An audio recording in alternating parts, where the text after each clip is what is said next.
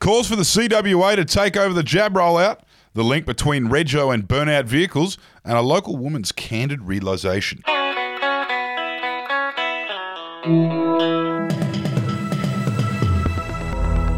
Hello and welcome to another news wrap from the heart of the free country out here in Batuta. This is your Daily Batuta. It's the 12th of July. My name's Wendell Hussey. My name's Errol. Thank you for tuning in. Be that online, through the apps that play these things to you, or through the wireless out here in the Diamantina. We'll get the biggest story out of the way first, and a damning report has come out over the weekend revealing that the federal government should have just handed over the jab rollout to the CWA months ago.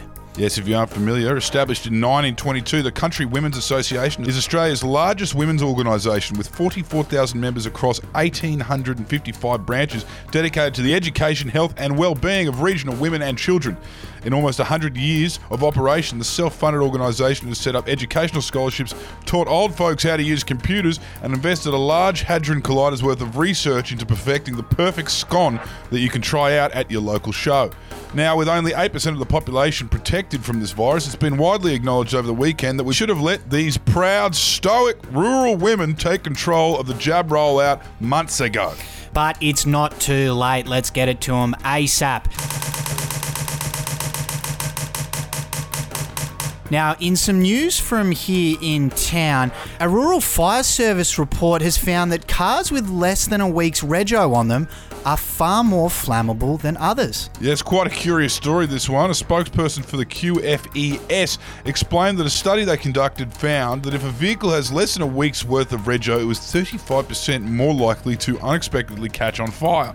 A shocking statistic there. Yeah, one that they're struggling to explain. Now, one man who recently had this happen to him, motorist Darren Vegal, said he actually thinks these findings just represent bad luck. His car did have fucked head gaskets and he has lost a couple to extremely localised hail damage, but he says that is just coincidental.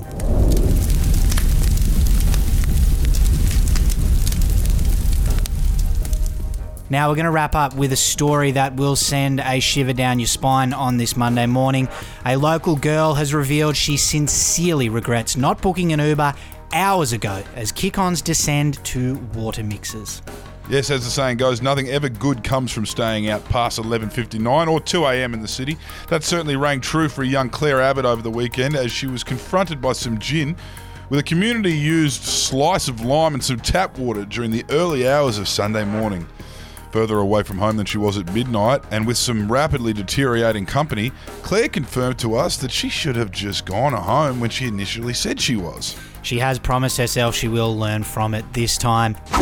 And our quote of the day is from Noriaki Nagatsuka, a deputy police chief in Mito, who said this about a 53-year-old woman who shot a water pistol at the Olympic torch in protest.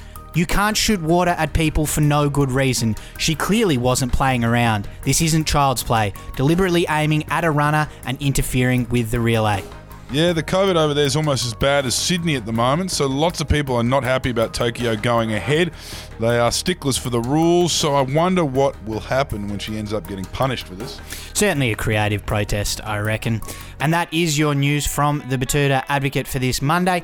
We hope you have a happy and productive day, and we look forward to having your company again soon. Bye-bye. Hooroo, and stay strong, Sydney.